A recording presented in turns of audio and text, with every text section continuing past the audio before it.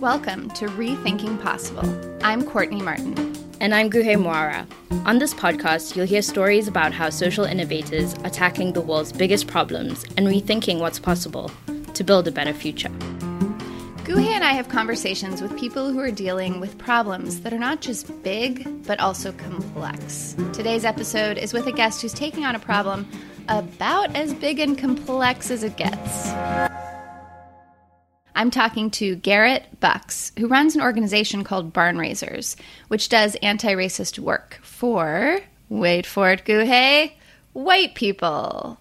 All right. So, Courtney, I'm going to be honest and say that I secretly rolled my eyes a little bit just now. I think we've done a really good job of trying to pass the mic on to folks whose stories and work might not get featured as much. And so to have a cisgendered white man who we're already kind of primed to see as a savior to the many problems we're facing, just because of the body and the package he comes in, well, I'm skeptical about this. But, Courtney, I am curious about his work. What's the social innovation here? And say more about his organization, Barn Raisers. Okay, so Barn Raisers coaches and trains white people to take, quote-unquote, real action. They organize their friends, neighbors, colleagues for racial equity. So I hear your cynicism, Guhe, completely. I was cynical too. But I think this is a really countercultural effort in so many ways. As Barn Raisers say, they're nobody's saviors. So they're committed to doing their part. It's about taking responsibility for a better, more just world instead of just talking about your guilt in another book club, says the author who's, book is discussed in book clubs. But seriously, so practically speaking, at least for now, this means a bunch of white people from all over the country get on Zoom calls and they talk about the ways they're showing up in their own communities and how they can know and do better. So they do things like educating white parents about school segregation, asking their congregations to step up and fight for police abolition. They get their neighbors to not fight against but actually advocate for public housing. Now, I first discovered Garrett through his writing on Substack. He's an incredible writer. And I read something he wrote at the beginning of the pandemic about racial justice, and I was just like, who the heck is this white guy from Montana living in Milwaukee writing with such heartfelt sophistication about race? And that led me to get to know him a bit. I took his Barn Raisers organizing training and kind of on from there. So let's jump into it. I'm hearing your skepticism. Let's just give it a listen and see how you feel afterwards. Without further ado, here is my interview with Garrett Bucks, co-founder and leader of Barn Raisers. I thought we would start with a moment where your work is about whiteness. It's about anti-racism. It's about a more moral whiteness in this country, developing one, creating one. And I thought we might start with a moment where whiteness was profoundly visible in recent months, which is the insurrection to the Capitol. Do you remember sort of where you were and what you were doing when you first saw that go down and what kind of was going through your head and heart? Oh, heck yeah, I remember. It was a weird day, right? It was not a work day. I was with my kids all day, but it was surreal, right? To try to live the day with my kids, focus on them, delight in them, also talk about what was going on with them, which we can talk about in a second. And then as soon as I could transition away for a few minutes, have a flood of everything, right? A flood of anger and a flood of fear. The particularly numbing pain that comes when you saw this coming, you were in fact ready for it, and yet you're still just gobsmacked by it when it hit. Did you see it coming? I did. I was really worried about it. Courtney, both you and I are both writers and folks who process both things that are happening in our personal life and things that are happening in the world. I presume both of us best through writing. And I remember waking up that morning and I was thinking, I feel like it's going to go bad. And I'm worried that I'm not going to have a time and space to write about it and process it. And, that's the kind of feeling that you hope you're wrong. Although I guess part of your work is knowing if groups of white people to get together, it's a good bet bad things might happen. Like, you're pretty sober about what's going on in the country and the organized nature of what's happening right now in terms of the sort of white supremacist backlash, right? It's a new muscle for those of us who are white, but, Black and brown and indigenous communities across this country have gotten pretty darn good at expecting the least from us as white people, and unfortunately often being proven very, very right. So I was not surprised, but then I had this moment, because I mentioned earlier that I was with my kids all day, and I've got a 7-year-old and a 4-year-old, and, tried to talk to both of them about what was going on. And a 4-year-old's interesting because a 4-year-old processes everything as equally miraculous or equally mundane. And so an attack on the Capitol could be an interesting thing for her, but it could be potentially no more interesting than the fact that the mail person came to the front door that day, right? So I don't remember much of Ida's reaction. But my 7-year-old, we've talked a lot about not just, Trump and the movement behind Trumpism, but also about America's reckoning with law enforcement and, horrific deaths of Black folks at the hand of law enforcement. And so he's processed a lot of this. And what was fascinating in talking to him about it, that I think is going to be the most visceral, haunting memory of that day for me, is, when I explained to him what was happening and why, he was not nonchalant, but himself as a 7-year-old, so completely unshocked that he understood that this was something that people, and in particular white people in this country, are capable of. And he has a context for that is rooted in the historical context of racism and white supremacy. But while I'm glad in a lot of ways that he's able to process the world at that level right now, that is also heartbreaking to already know that incidents such as this have hit the level of mundane for a 7-year-old. So that's what I'm left with from that day, if I'm honest with you. Can you tell us, do you remember what you said to him about what was happening and why? Yeah, let's see how well I can remember. We talked a lot about Trump, right? And we had talked about, both why his mother and I were particularly disappointed in how he ran the country, which of course is not a hard thing to explain to a 7-year-old or a 4-year-old, because you have a president basically doing the opposite of every piece of good kindergarten level advice on how to be a good human being. But, when we had layered onto that, when the natural questions had risen in the past on, so why would people elect a mean guy as president? We had layered on connecting to a history of saying that, America was founded with 2 big holes in its heart. That America was founded with the idea that it was going to be okay to enslave Black folks, and it was going to be okay to kill and take the land of indigenous folks. And when you start with those 2 holes in your heart as a country, it takes hundreds upon hundreds of years of activism and learning and relearning and rediscovery to have a whole heart again. And that hits all Americans who are Black, brown, and indigenous and white in different ways. But for white people in particular, it means that we're really, really bad, and we struggle a whole lot at giving up what we're used to, at giving up stories of what this country was or is that are really important to us, on giving up our particular positions, giving up institutions and access to them that we feel implicitly, if not explicitly, entitled to, and giving up the myth that we get to do this on our own.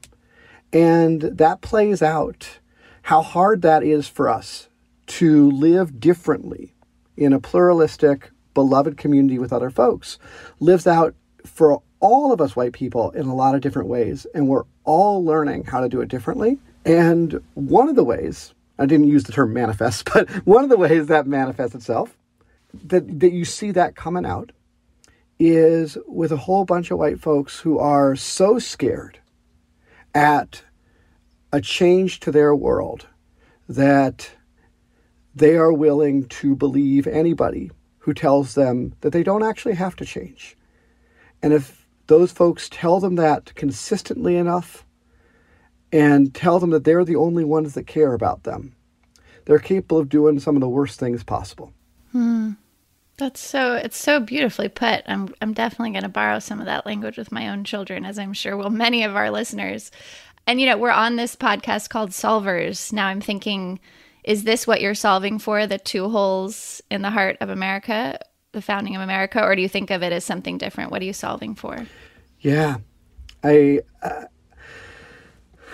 think that's it. When you said that, I paused for a second. And the reason why is because, of course, those two holes have grown into many, many holes. That although our original sins as a country were our relationships to Black folks and our relationships to Indigenous folks, once you learn that doctrine of exclusion, and especially when you pair it with its twin doctrine of patriarchy and of a hierarchy between men and women, then you then get really, really good at doctrines and of patterns of exclusion. So my only pause, as you said that, was that unfortunately we got even more holes in our hearts now that aren't mended.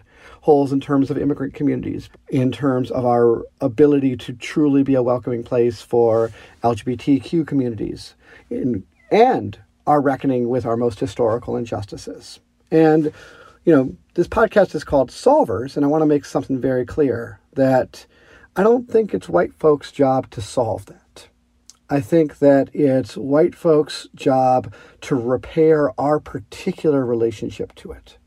Because if we built this country with a few different hands tied behind our back because it was just white folks basically saying we're going to do this for ourselves and do to everyone else whatever we want to, building a better world is going to disproportionately be built by all of us. And the most empowering and inspiring leadership is going to come from those communities that have been robbed of societal opportunities to express their genius, their creativity, and their leadership. But if that's going to happen, white people are going to have to learn a new way of being in community. And we're going to have to learn a new variety of joy that's not about our own individual journeys through this country, but it's about our learning one step at a time how to be in collective journey with one another. And that's what I'm interested in. I'm interested in what are white people's piece of building the beloved community. So Barn Raisers is your strategy for answering that question, right? Is to explore it through organizing white people, which for a lot of folks alone is sort of a frightening concept given our history. Organizing white people, we think of organizing white people and we think of, the KKK and white supremacy and these terrorist organizations. But you are organizing white people in a very different way. Can you talk about what Barn Raisers is and why it's called that?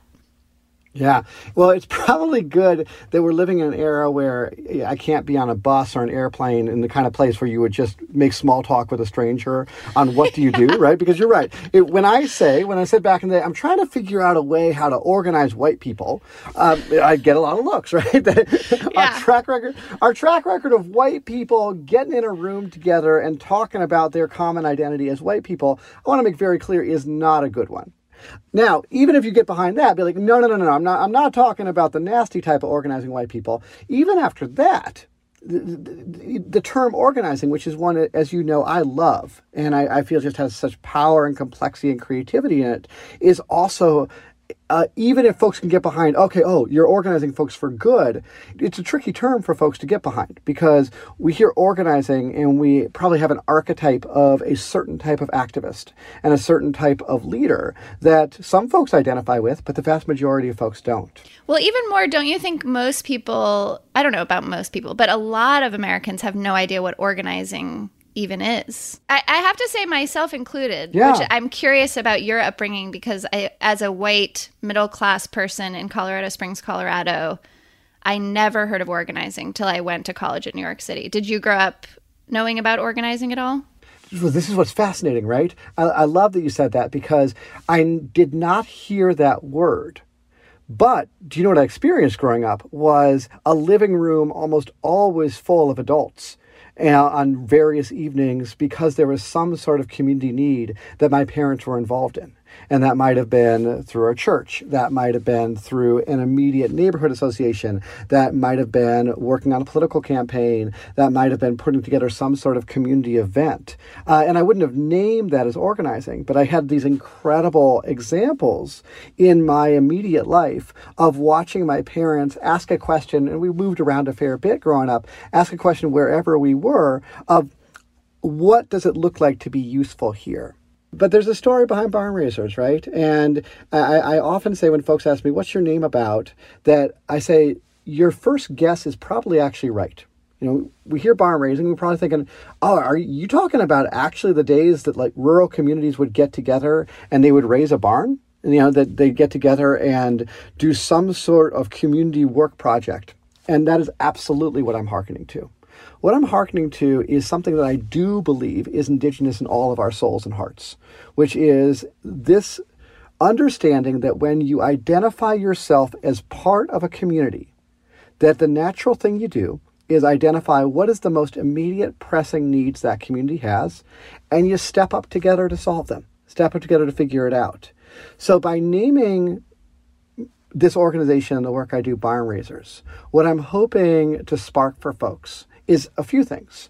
First is the idea that whether we like it or not, through the accident of thousands of years of constructed history of making us a thing, white people are a community. And the second step, which you can probably infer from everything else I'm saying, is that there's nothing more pressing, there's nothing more damaging, there is no more destabilizing force in our world than our relationship to white supremacy. This is what has knocked our barn down, and so this is why we are called to be a community to one another to raise it back up. I'm thinking about the groups that were in my living room when you said, like, I'd never heard the word organizing, but then I thought there were always these groups in my living room asking, how can we be useful in this community? I had the same experience. My mom was sort of the center of our community, organizing various things, as I'm sure you'd be shocked to hear. And she called it, I believe, volunteering. And it was also profoundly white. We lived in a vast majority white neighborhood. My parents' social circle was, I believe, almost entirely white. And so I guess it's leading me to ask and wonder, based on what you said about your own upbringing, what is the difference between volunteering and organizing? And is it possible to organize white people within deeply segregated communities to make anti-racist change? 9 times out of 10, neighbors getting together and trying to do something together is much preferable towards folks just looking out for themselves. So with that said, what makes it different when it's organizing? When it's organizing, it's not just we're trying to do something nice, either for the community as a whole, or definitely not just for other people, right? It's not saying we're trying to do some sort of charity work. But it's this idea that that there is a transformation that's going to be necessary in our little pocket of the world. Something different needs to happen that starts with us. And when I think about what organizing white people is all about, it is about white people getting together and saying, we are the problem. We are also folks who aspire towards real goodness, and we've got a lot of strengths. And what we want to do is call each other into the opportunity to live into our strengths and values more fully, and to try to get past some of the things that have led us to live in hypocrisy with those strengths and values. I feel like that we are the problem thing is so important. I think the vast majority of white people organizing or volunteering together is premised on the idea we are the solution. We have money, we have ideas about how other people should be like parenting or educating or, working or, that like we are the ones with the solution to offer others. So that's sort of the charity model. And maybe we are the problem and can be the solution is at the heart of the kind of organizing you're trying to do. Does that sound right? It's such a powerful summary. That's a powerful summary. Absolutely. Which is also very powerful because it's in conversation. I also interviewed Rodney Foxworth, who's a leader that if you aren't hip to, you would love. And we were talking about the way in which W.E.B. Du Bois said, what does it feel like to be a problem? And that his work is around trying to say to Black folks, Indigenous folks, brown folks, what does it feel like to be a solution? Like you are the solution to your own town's, your own community's needs. You just need the resources, like literally the financial resources to make it happen. So it feels very powerful to be flipping the script both ways, that we're like getting real about who's the problem and who's the solution, and that we can all be the solution if we work hard enough on our internal work and really take action. that inspired two separate thoughts. The first is, you're right, I am so inspired by that line of thinking and that line of work. And, it feels like if we look at the world of nonprofits or philanthropy or government do-gooding or anything like that, it feels like, we're just starting right now, woefully late, to start making one half of that turn, right? And it's a positive first step, but nobody is talking about the other side of that, which is, it's not just saying that communities of color are not the problem. Communities of color are not where the deficits are.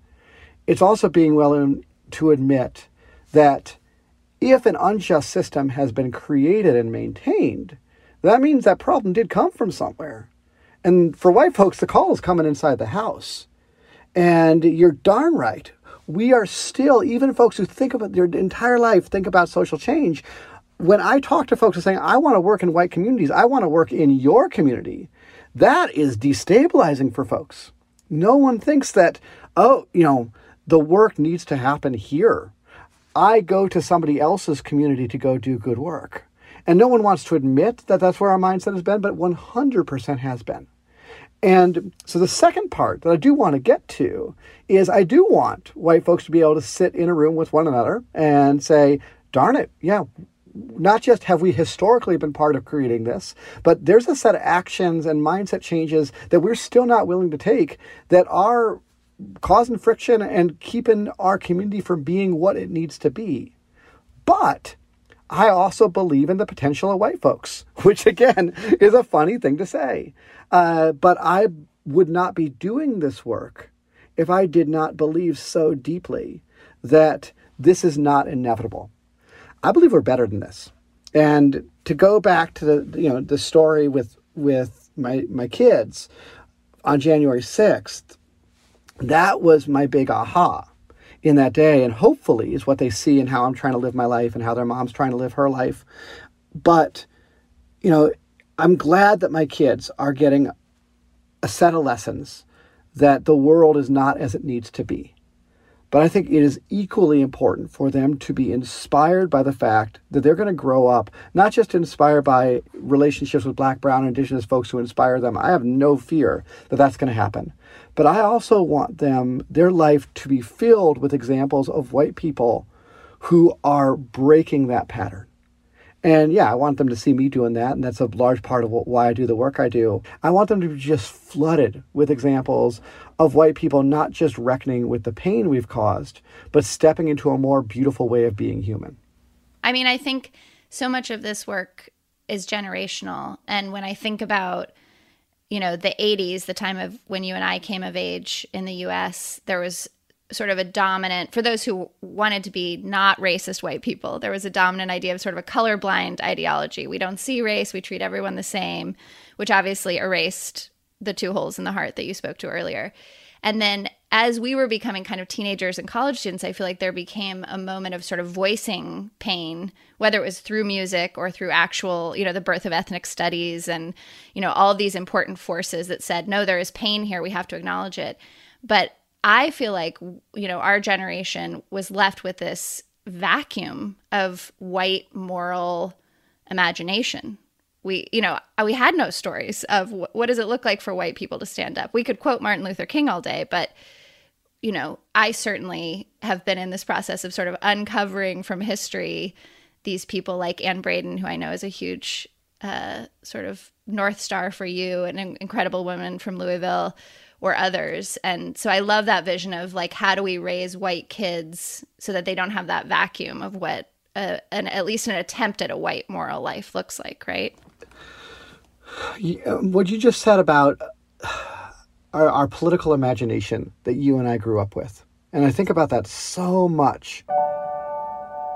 The best gift of my life now, as somebody, right dab smack in middle age, is that I'm realizing as I simultaneously look towards history and when I look at what I'm learning from younger activists right now, I am just so grateful because I feel that there's been more awakening of that imagination for me just in the last year than has been true at any point in my life. And I'm learning something different from both directions.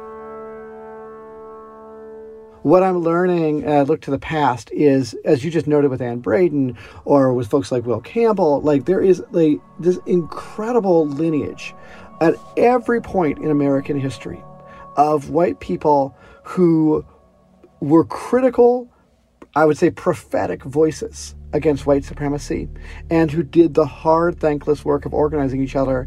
And that did actually make a difference. Those folks were disproportionately, incredibly stalwart and appreciated friends, allies, and advocates to the Black, brown, Indigenous folks who have shaped our best justice moments in this country. There's no wheel to reinvent here. There is a legacy for myself and for thousands of others of white people to step into now. And then when I look at folks who are younger than me, I don't know if you, I'd love to hear if you have this experience too. What it just erupts in me is this permission to ask bigger questions. What's the nature of prisons? What's the nature of police? Can we radically rethink how we take care of each other as a society? And I think I didn't even know I was allowed to ask those questions. And when I put those two together, I'm just filled with gratitude, right? And so thinking about how to make it for our kids, right, that they don't wait until they're 40 to get gifted and get welcomed into that. And, you probably hear like a sense of joy in my voice here right now. And I want to pull that out because I bet your listeners are hearing this and thinking, oh God, this guy's talking about getting white people together to talk about the problems that we cause and how the pain we're a part of.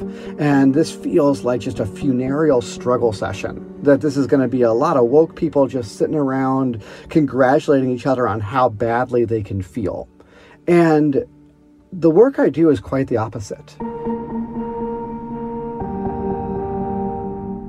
Getting groups together, it feels like such a relief. And it feels like such a joy. It's challenging to imagine like, oh, does this mean I actually have to talk to my neighbors about potentially like a reparations policy in our neighborhood or our city? Does this mean that I have to think differently about where I send my kids to school? Those are hard questions, but there's so much joy because they're coming to another person and saying, hey, would you like to actually be the kind of person that we say we want to be? And would you want to do it together? And I've just been filled with joy these past couple of years, which is a weird thing to say about these past couple of years. That is not by any means a joy that ignores the immense pain and suffering and the ways that those holes in our hearts still reveal themselves again and again and again, but that it feels like I'm not helpless and I'm not alone, and that I am no hero in this, but I get to discover my role in building something. And damn, that's felt fun. Will you walk us a little bit through sort of the arc of engagement at Barn Raisers? Like, what do white folks get when they show up, and where do you hope they land? So there's a few different ways to engage with me. There are folks who are part of a community project that they've already identified. We want to do something different. We're a group of clergy in this city that's trying to think differently about how our congregations show up for justice. Or, our organization is going through a wild transformation and we would like to be less tied to white supremacy as we do so. So sometimes I work with existing organizations, and sometimes I have folks just come to me one by one and join a cohort with other strangers from across the country saying, I'd like to learn. This space is going to be a judgment-free space where what we talk about are a few things. The first is why we're actually scared of working with one another as white people. Why it feels easier when we start learning about white supremacy, when we learn and we start wrestling with the pain that we feel for our role in it, why that self-righteousness and separation from other white people happens and why it's going to keep on happening. So that's the first interesting question I want people to wrestle with. Then, after we wrestle with that and hopefully gain at least a desire to try to transcend that separation and to say, damn it, whether we like it or not, we white people are a community and we need to start treating each other with it. Then the questions I have folks ask is, how do you identify a specific community need to take on? How do you then go through a stage of listening and trying to build relationships, even if those are halting, even if those are sometimes awkward, etc., with Black, Brown, and Indigenous activists in your community, so that you learn to ask the question, not what is the problem, what do we solve it, but what is the change that the most visionary thinkers of our time are trying to make right now? And when they have the space to admit, in what way are white folks standing in the way of that change? What would it look like for white folks to move over? What are they asking for? And there's all sorts of answers depending on the issue. Sometimes they are going to ask you to fundraise for them. Sometimes they might have a specific political campaign. They're trying to oust, this person from the state legislature. They're trying to get this referendum passed, etc. Other times it may be about transforming organizations, saying this organization with its white board and its white leadership team needs to think dramatically differently about its composition. Other times it's going to be about individual behavioral change, saying our school district can't become a beloved community if white parents are only willing to send their kids to these 3 schools. But you get ready to listen to what Black, Brown, and Indigenous folks are actually asking white folks to do that would help. I say this not in any way like disparagingly of us, like help us get out of the way and help us figure out how to start being useful. Then, after you got those 2 key pieces, then what we work on is how to have conversations with one another that give each other the space around that specific issue we're trying to do, being part of that reparations campaign or sending our kid to a different school, etc. They give the space with other white people to admit why that's scary for us to do. Why, if left to our own devices, we wouldn't do it. But also helps connect with each other on why we might be called to do it. What is in us that is more inspired, that has a longing to be a part of something different? And then to take those 2 pieces and how to sustain a community that holds them together such that you keep moving forward.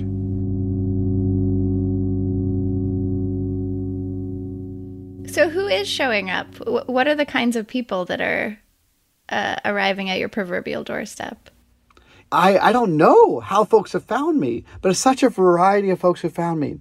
It's deeply intergenerational. I've got folks who are just out of college, and I've got folks who are thinking about the last stages of their impact, who are in their 70s, who are in their 80s. I've got folks coast to coast in small rural red communities in, the Brooklyns and the Oaklands of the world, right?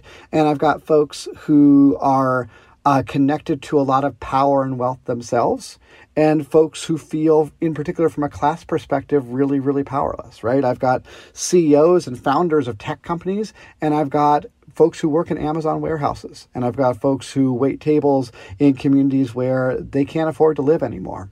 I get to imagine with people saying, listen, I was part of this particular era of startup founders, and I want us thinking differently about our impact and about how we're playing in the world and how we're not just trying to be masters of the universe. And I get to get off a call with that person and then talk to somebody saying, okay, the servers I'm trying to organize in Driggs, Idaho to work on housing prices in our area, what does that look like and how do we do that? And I get to talk to a 70-year-old about her synagogue in rural Vermont. I didn't know there were synagogues in rural Vermont, but they are, and they're doing dope work. And I that's my life, is I don't get to just be connected and feel less alone because the individuals do my class, but then I'm realizing there's a hunger for this, not just in the individuals who come to me, but in their networks. And that just gives me so much hope, because I think probably a lot of folks listening to this are, they may think, they probably think this is a whole bunch of wild and naive ideas, because our experience of scarcity with other white people is that there is a limited number of white people who care, who want to do anything differently. And we've got a lot of preconceived notions about who doesn't. That, oh yeah, you might be able to have this conversation in Brooklyn, but you're not going to be able to have this conversation in the suburbs. You might be able to have a conversation with middle-class folks, but you're not going to be able to have it with folks who didn't go to college. And I've just found this is bunk. We are all hurting right now. We are all feeling isolated. And when you give people the chance to be a part of building that, it's really special. Well, the fact that you use the words dope and bunk in one response tells me everything I need to know about your ability to bridge anti-racist action between different communities. I love that. we ask all of our Solvers guests if there is one piece of writing, prayer, a poem, just a song, anything that has really shaped their journey as a solver. Do you have something like that to share with us? Yeah, I said earlier, I grew up a fair number of places, but home's Montana.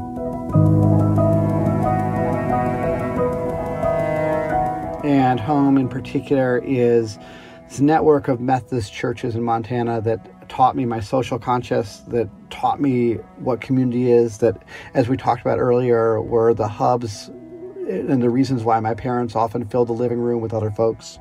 The one, piece of wisdom that I'll never forget is I remember nothing else from my high school confirmation class. And I don't even remember the context in which my pastor said this. But my pastor, Steve Garnes Holmes at First United Methodist Church, Missoula, Montana, saying, there's actually only two religions in the world. There's the religion of being right, and there's the religion of being in love. And the only rule is you're not allowed to be a member of both at the same time.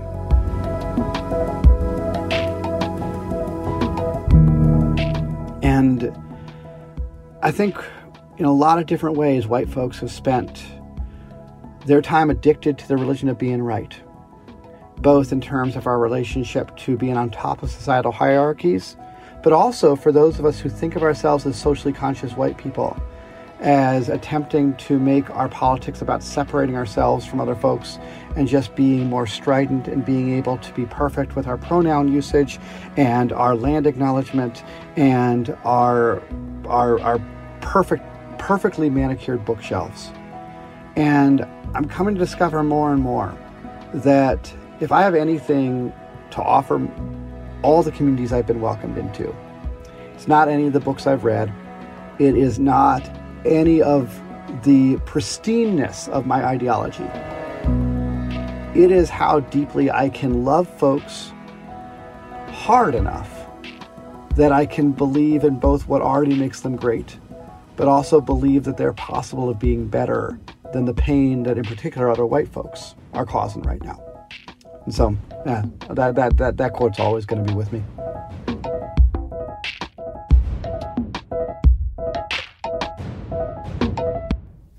Well, now it will always be with me and any of our listeners. In our short time of knowing each other, I think that's really the thing that's most struck me, is that you walk through the world just absolutely refusing to give up on anyone. And, as a white person, as a progressive white person in Oakland, writing about these kinds of things, I just feel how seductive it is to give up on people, to separate myself from others, to make fun of other white people. Like that, all of that bubbles up for me. And I just have learned so much from watching how you walk in the world with all your joy and humor and all the rest of it, but also just this completely indestructible love for other people, including, who knew, white people, which I just think is like the hardest for other white people to actually love each other and not give up on each other. So thank you for what you've already taught me. And thank you for this beautiful conversation and that beautiful reminder about being in love or being right. And today I will attempt to choose being in love. Thanks to you. Thanks, Garrett. Mm-hmm. Thanks, Courtney.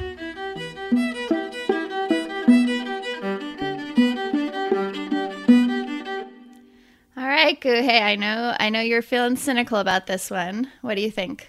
Honestly, what do you think? So I'm actually going to flip this back onto you, because I think I heard a lot of things, but mostly I heard a conversation of two people grappling with identity. So I would love to hear what you thought, and then I'm happy to give my thoughts once you've gone. I think my growing edge as a white person trying to take anti-racist action in the world, as a white mom trying to parent two white daughters, is how do I, lean into my own action, experiment with my own resources and power, and do so in a way that provides social proof to other white people around me that, like, no, in fact, we can do these things. We can, redistribute excess wealth that we receive by virtue of our privilege. We can send our kid, in which case I do, my first grader, to a Black majority Title I school, and she's fine. And actually, like, it helps make the school better for everybody because I bring all my social capital and my resources and whatever. So I can do that stuff. I'm getting better and better at doing that stuff, but I'm still on this growing edge of how do I write and show up in my social circles around that stuff without being a righteous asshole. And I think that's like the progressive white lady trap, is you're doing these things and then you want, like, it's just so seductive to separate yourself and sort of be like, no, I'm the one who's sending my kid to this school. So it's like, I'm not racist, or like, I'm the one who's taking these actions. Like, what's wrong with you that you can't be more brave? There's just sort of like a real seduction around like the righteousness and the separation. And Garrett at every turn refuses that. Yeah. Like, he's hilarious, and he knows how to be joyful, and he knows how to take the piss out of people, but you would not hear him distancing himself from other white people in a way that I find just very compelling, and I'm trying to learn from. That's my super vulnerable answer. Yeah. Got it. I mean, well, thank you. And I think that in the conversation, that is what I heard, was like two people who were thinking about what does it mean to show up the way we do with our histories in this moment in time and trying to do better. I think for me, what was tough was to think about, like, how do I locate myself in this conversation? I don't know what it's like to show up as the default and therefore then only then have to deal with your identity and start to grapple, because no one questions whiteness, or it's always seen as the norm and baseline. And so what I did think about a lot was the conversation that you had with Esther Arma and the juxtaposition as they attack this problem. White supremacy almost feels like it's the air we breathe. It's in the water. It's absolutely everywhere. It underpins so many of these like systems that we're trying to solve for. And so it needs multiple solutions, absolutely. But similarly, where I had a question that I would have loved to ask with Esther, the question I would have had for Garrett was the idea of white people coming alongside communities of Black people and Indigenous people is great. But if there's no trust, and there is no trust, what are the things that white communities can do to start to demonstrate that? One of the things that I do want to underline, that this isn't just like a US-centric problem. So many of these things underpin so much of our geopolitics today. But now that white communities want to come alongside those communities of color, what happens when you have to excavate so much mistrust? My second thought was, like, how do I hear what Garrett is trying to do from a place of compassion without just immediately shutting down and being like, why would white people denounce white supremacy when they benefit so much from it? Why? Why would you do it when materially what it would mean would be to dismantle every system and structure that you know to be true and comfortable, to no longer be the default, to no longer walk into spaces and feel like completely comfortable? Like, why would you do that? So that was my second thought. So those Such a small question. just little things. And I think that it's the nature of solvers to look into that complexity and still march on with the solution, because it's not the full solution, but it's part of how Garrett is contributing to how different, especially white people, hear each other talk about white supremacy. So I hear it. I appreciate it. I still am a little bit skeptical about it. As you should be, man. I mean, I have so many things I want to say. That was just epic. I'm totally convinced we have to find a way to make anti-racist work joyful for white people, just because of the second thing you said. Like, no one is going to show up to dismantle white supremacy. White folks are not going to show up to dismantle white supremacy unless there's like love and joy and all the stuff that we know makes movements actually work. And so far, I don't think white people have figured out how to do that. And, you know, the reason that that we have an incentive to do this as white people. For me, it's like profoundly spiritual, and it's like a leap of faith to believe this. But like, I think walking into all those rooms as the default, as this, you know, quote unquote comfortable one, as you were sort of like phrasing it, like, I think it leaves a true wound at the center, like a spiritual wound at the center of white people. I think it's like, it shows up in these totally violence and alcoholism and all the unspoken shit within generations of our families. And like, it's there. I felt it since I was a little kid, and I've, it doesn't feel good to get more than you should. It actually feels terrible at the center of who you are in this like unconscious way. So that's pretty like new agey. I don't know if that sits with you, but I really do feel that it's like a spiritual privilege to dismantle white supremacy, that like we will be healed at this level that we can't even conceive of because of how steeped we are in it.